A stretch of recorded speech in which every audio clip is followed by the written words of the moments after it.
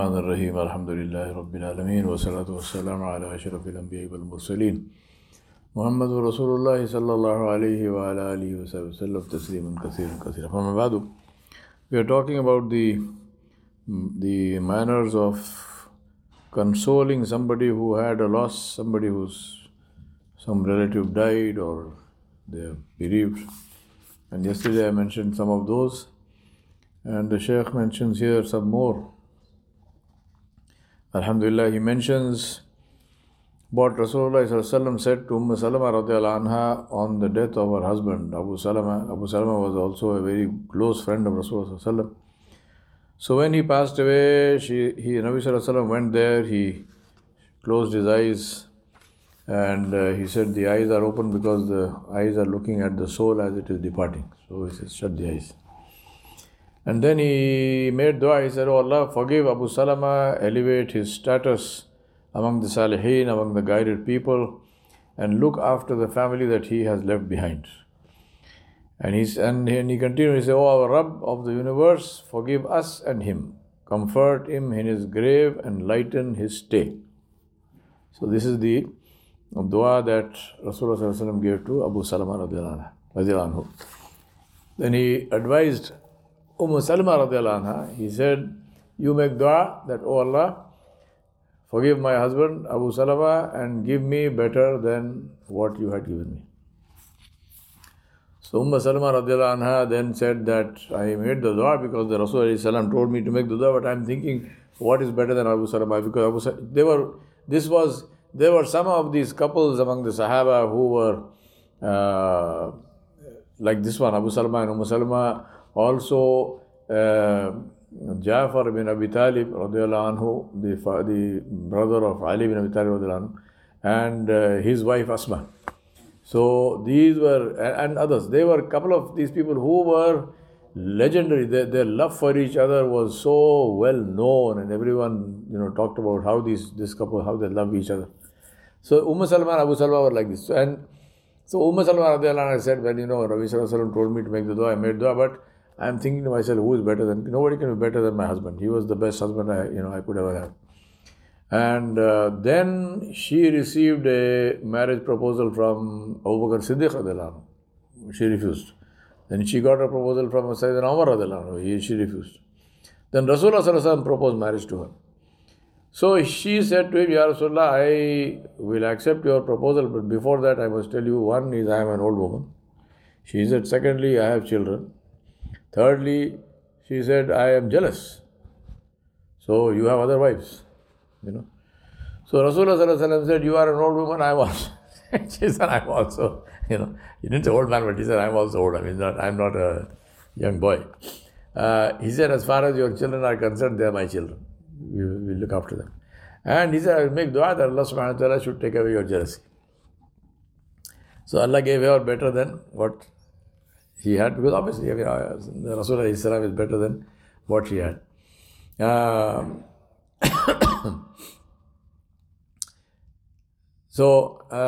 Then we have some other alhamdulillah stories. Umar ibn al-Khattab radiallahu anhu used to say, every day we are told that this person or that person has died, and one day it will be said that Umar has died radiallahu anhu. And this is true. I say this all the time. When I'm sitting here talking to you, but one day you will get a message from Zulfiqar or whoever is doing it. Tomorrow is janazah of Mirza Yawar Beg. And alhamdulillah, we make dua for him, inshallah, that Allah forgives him. But this is true for all of us. Right?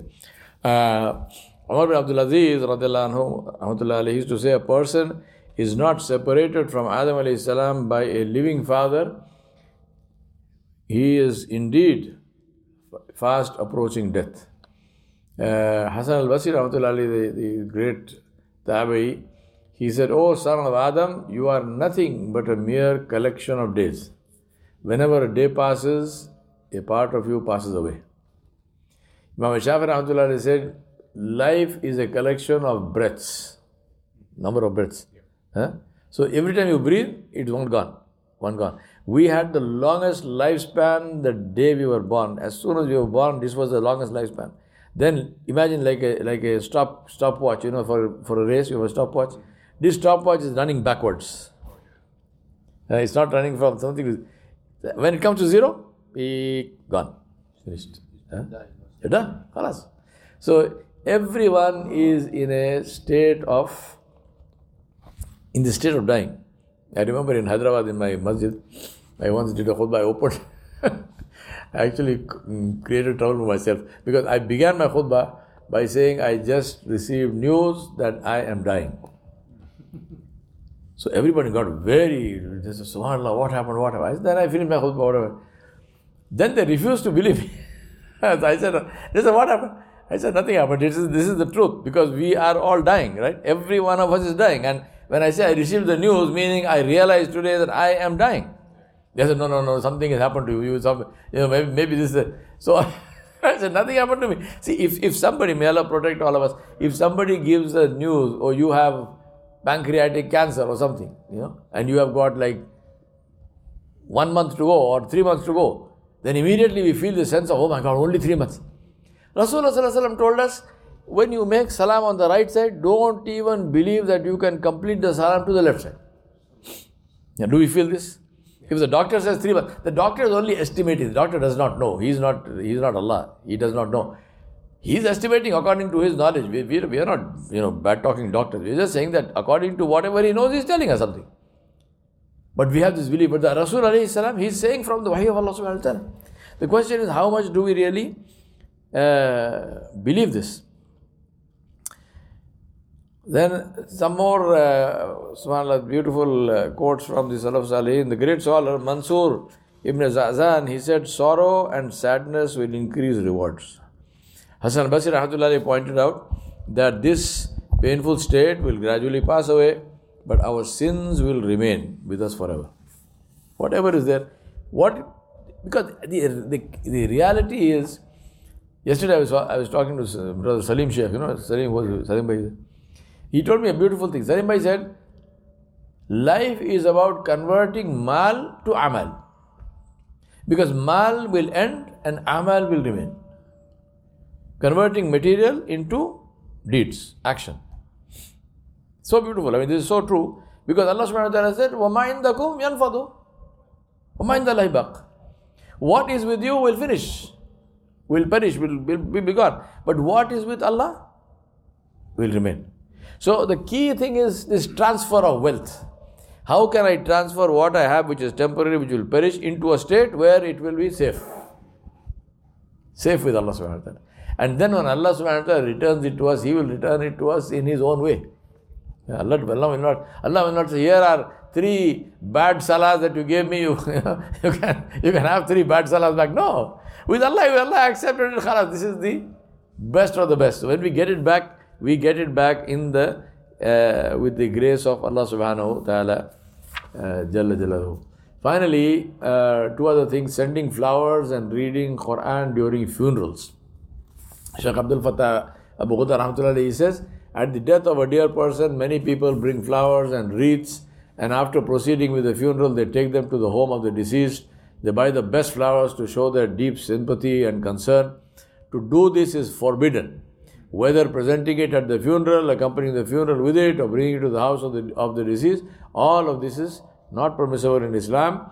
This is wasteful imitation of some non-Muslims who do this, which is a unwholesome innovation, bid'ah, and you must not do this. And therefore there is no reward in this. Another misguided innovation is having the car carrying the deceased. And there are different cultures have different things. In India, they recite loudly, Subhanallah, Alhamdulillah, wa la ilaha illallah, Wallahu Akbar. They loudly, they will read it all the way. This is not, the zikr is in the heart. To shout it out in the street, this is not from the Sunnah of Nabi Sallallahu Alaihi Wasallam. They never did that. In some other places, they will have loudspeakers playing nasheed, anashid, or reciting Quran or something. This is not the way of doing that. Finally, reading Quran during a gathering of condolence. The Shaykh says it has become common among many Muslims for the family of the deceased to invite or hire a hafiz to recite Quran during a gathering for condolences. So they will have, in our culture, after the 3rd day, they call it ziyarat. So third day, and then they will have a function on the 20th day, then they will have a function on the 40th day, then they will have a function on the annual anniversary of this. All of this is not permissible. If you do it believing it to be religion, this is bid'ah, this is haram, this must not be done. We make dua for do it every single day. Make dua for the person who passed away, not third day, fourth day, fifth day. What is the meaning of ziyarah? Ziyarah means to meet them. So you sit there for third day and he comes, then what will you do? Huh? People have all these innovations. So it is very important not to do all this, right? However, to read Quran and to make dua, this is permissible, no problem. But don't make that into a custom, into a ritual. On the third day we do this, on the fourth day we do this, on the fifth day we do. No, not all this. Get together, alhamdulillah, and then reciting Quran also, not loudly, everybody. Just individually you recite. After this you can make dua, inshallah, because dua after something good, alhamdulillah, this is good. So dua after sadaqah, dua after salah. But even after, say for example, after salah, we in India, Pakistan, we have, after every first salah, the imam will make dua loudly. And everybody says Ameen. This is not from the sunnah. To make dua after first salah individually, this is sunnah, alhamdulillah, no problem. After first salah, first do the adhkar of Nabi Sallallahu Alaihi Wasallam. He did the adhkar mu'akkada, which are very, very important. Finish the adhkar, then make your own personal dua, alhamdulillah, no problem. If there is a reason for something, somebody died, something good thing happened, bad thing happened, you can ask the Imam, Shaykh, please make dua, so and so. Then no problem, alhamdulillah, the Imam can make dua. But to make this into a habit, after every salah, there should be dua. This is all jahalat, this is all misguidance. After Jummah they do this. In Jummah you are making dua in the khutbah, right? Before in the second khutbah you make dua. Then they will say after salah make dua again. Which dua? We made dua already. Salatul Janaza, after Salatul Janaza they make dua. Salatul Janaza is dua. What is Salatul Janaza? Salatul Janaza is intercession. It is shafa'at lil mayyit. Which is the dua after this? That itself is dua. So this is very important for us to educate ourselves and educate our families and children and so on. Saying, in the name of something good, don't do something which is haram or which is makruh or which is bad. You want Allah to be pleased. The best way to please Allah is the sunnah of Rasulullah Sallallahu Alaihi Wasallam. There is nothing which is superior to the sunnah of the Nabi Alayhi Salam. Right? A mahfil of zikr. For example, we have gatherings of zikr. Alhamdulillah. Should we do zikr? Of course. Allah subhanahu wa ta'ala said, فَذَكِّرْ Inna zikra tanfa'ul mu'minin. Very good. Zikr is good for us. But you make this into a ritual. Every Thursday we will sit, we will turn off the lights, we put on a green light. Now we have, we will make this zikr loudly. Allahu Akbar, La ilaha illallah. All of this is haram. All of this is bid'ah. All of this is haram. So you take a good thing, which is zikr or durood or something, and you convert it into something which is haram. This is what shaitan does. This is all from shaitan, because shaitan cannot tell you or me to go and drink alcohol or go to the bar. He knows you will not go. So what to do? Trap you in something good. So we are doing this thinking this is the ayn of ibadah. Oh, mashallah, we feel so nice and holy. Oh, fantastic, I did something good. No, brother, you did something very bad. So don't do that. Alhamdulillah, by all means, get together, do dhikr, do dua, but do it according to the sunnah of Rasulullah Sallallahu Alaihi Wasallam. Alhamdulillah, this deen is clean and clear. The Prophet Sallallahu Alaihi Wasallam explained everything clearly. He did not leave any doubts. He did not leave any fog. He did not leave any misty, cloudy thing. Clear deen. Alhamdulillah, let us follow that.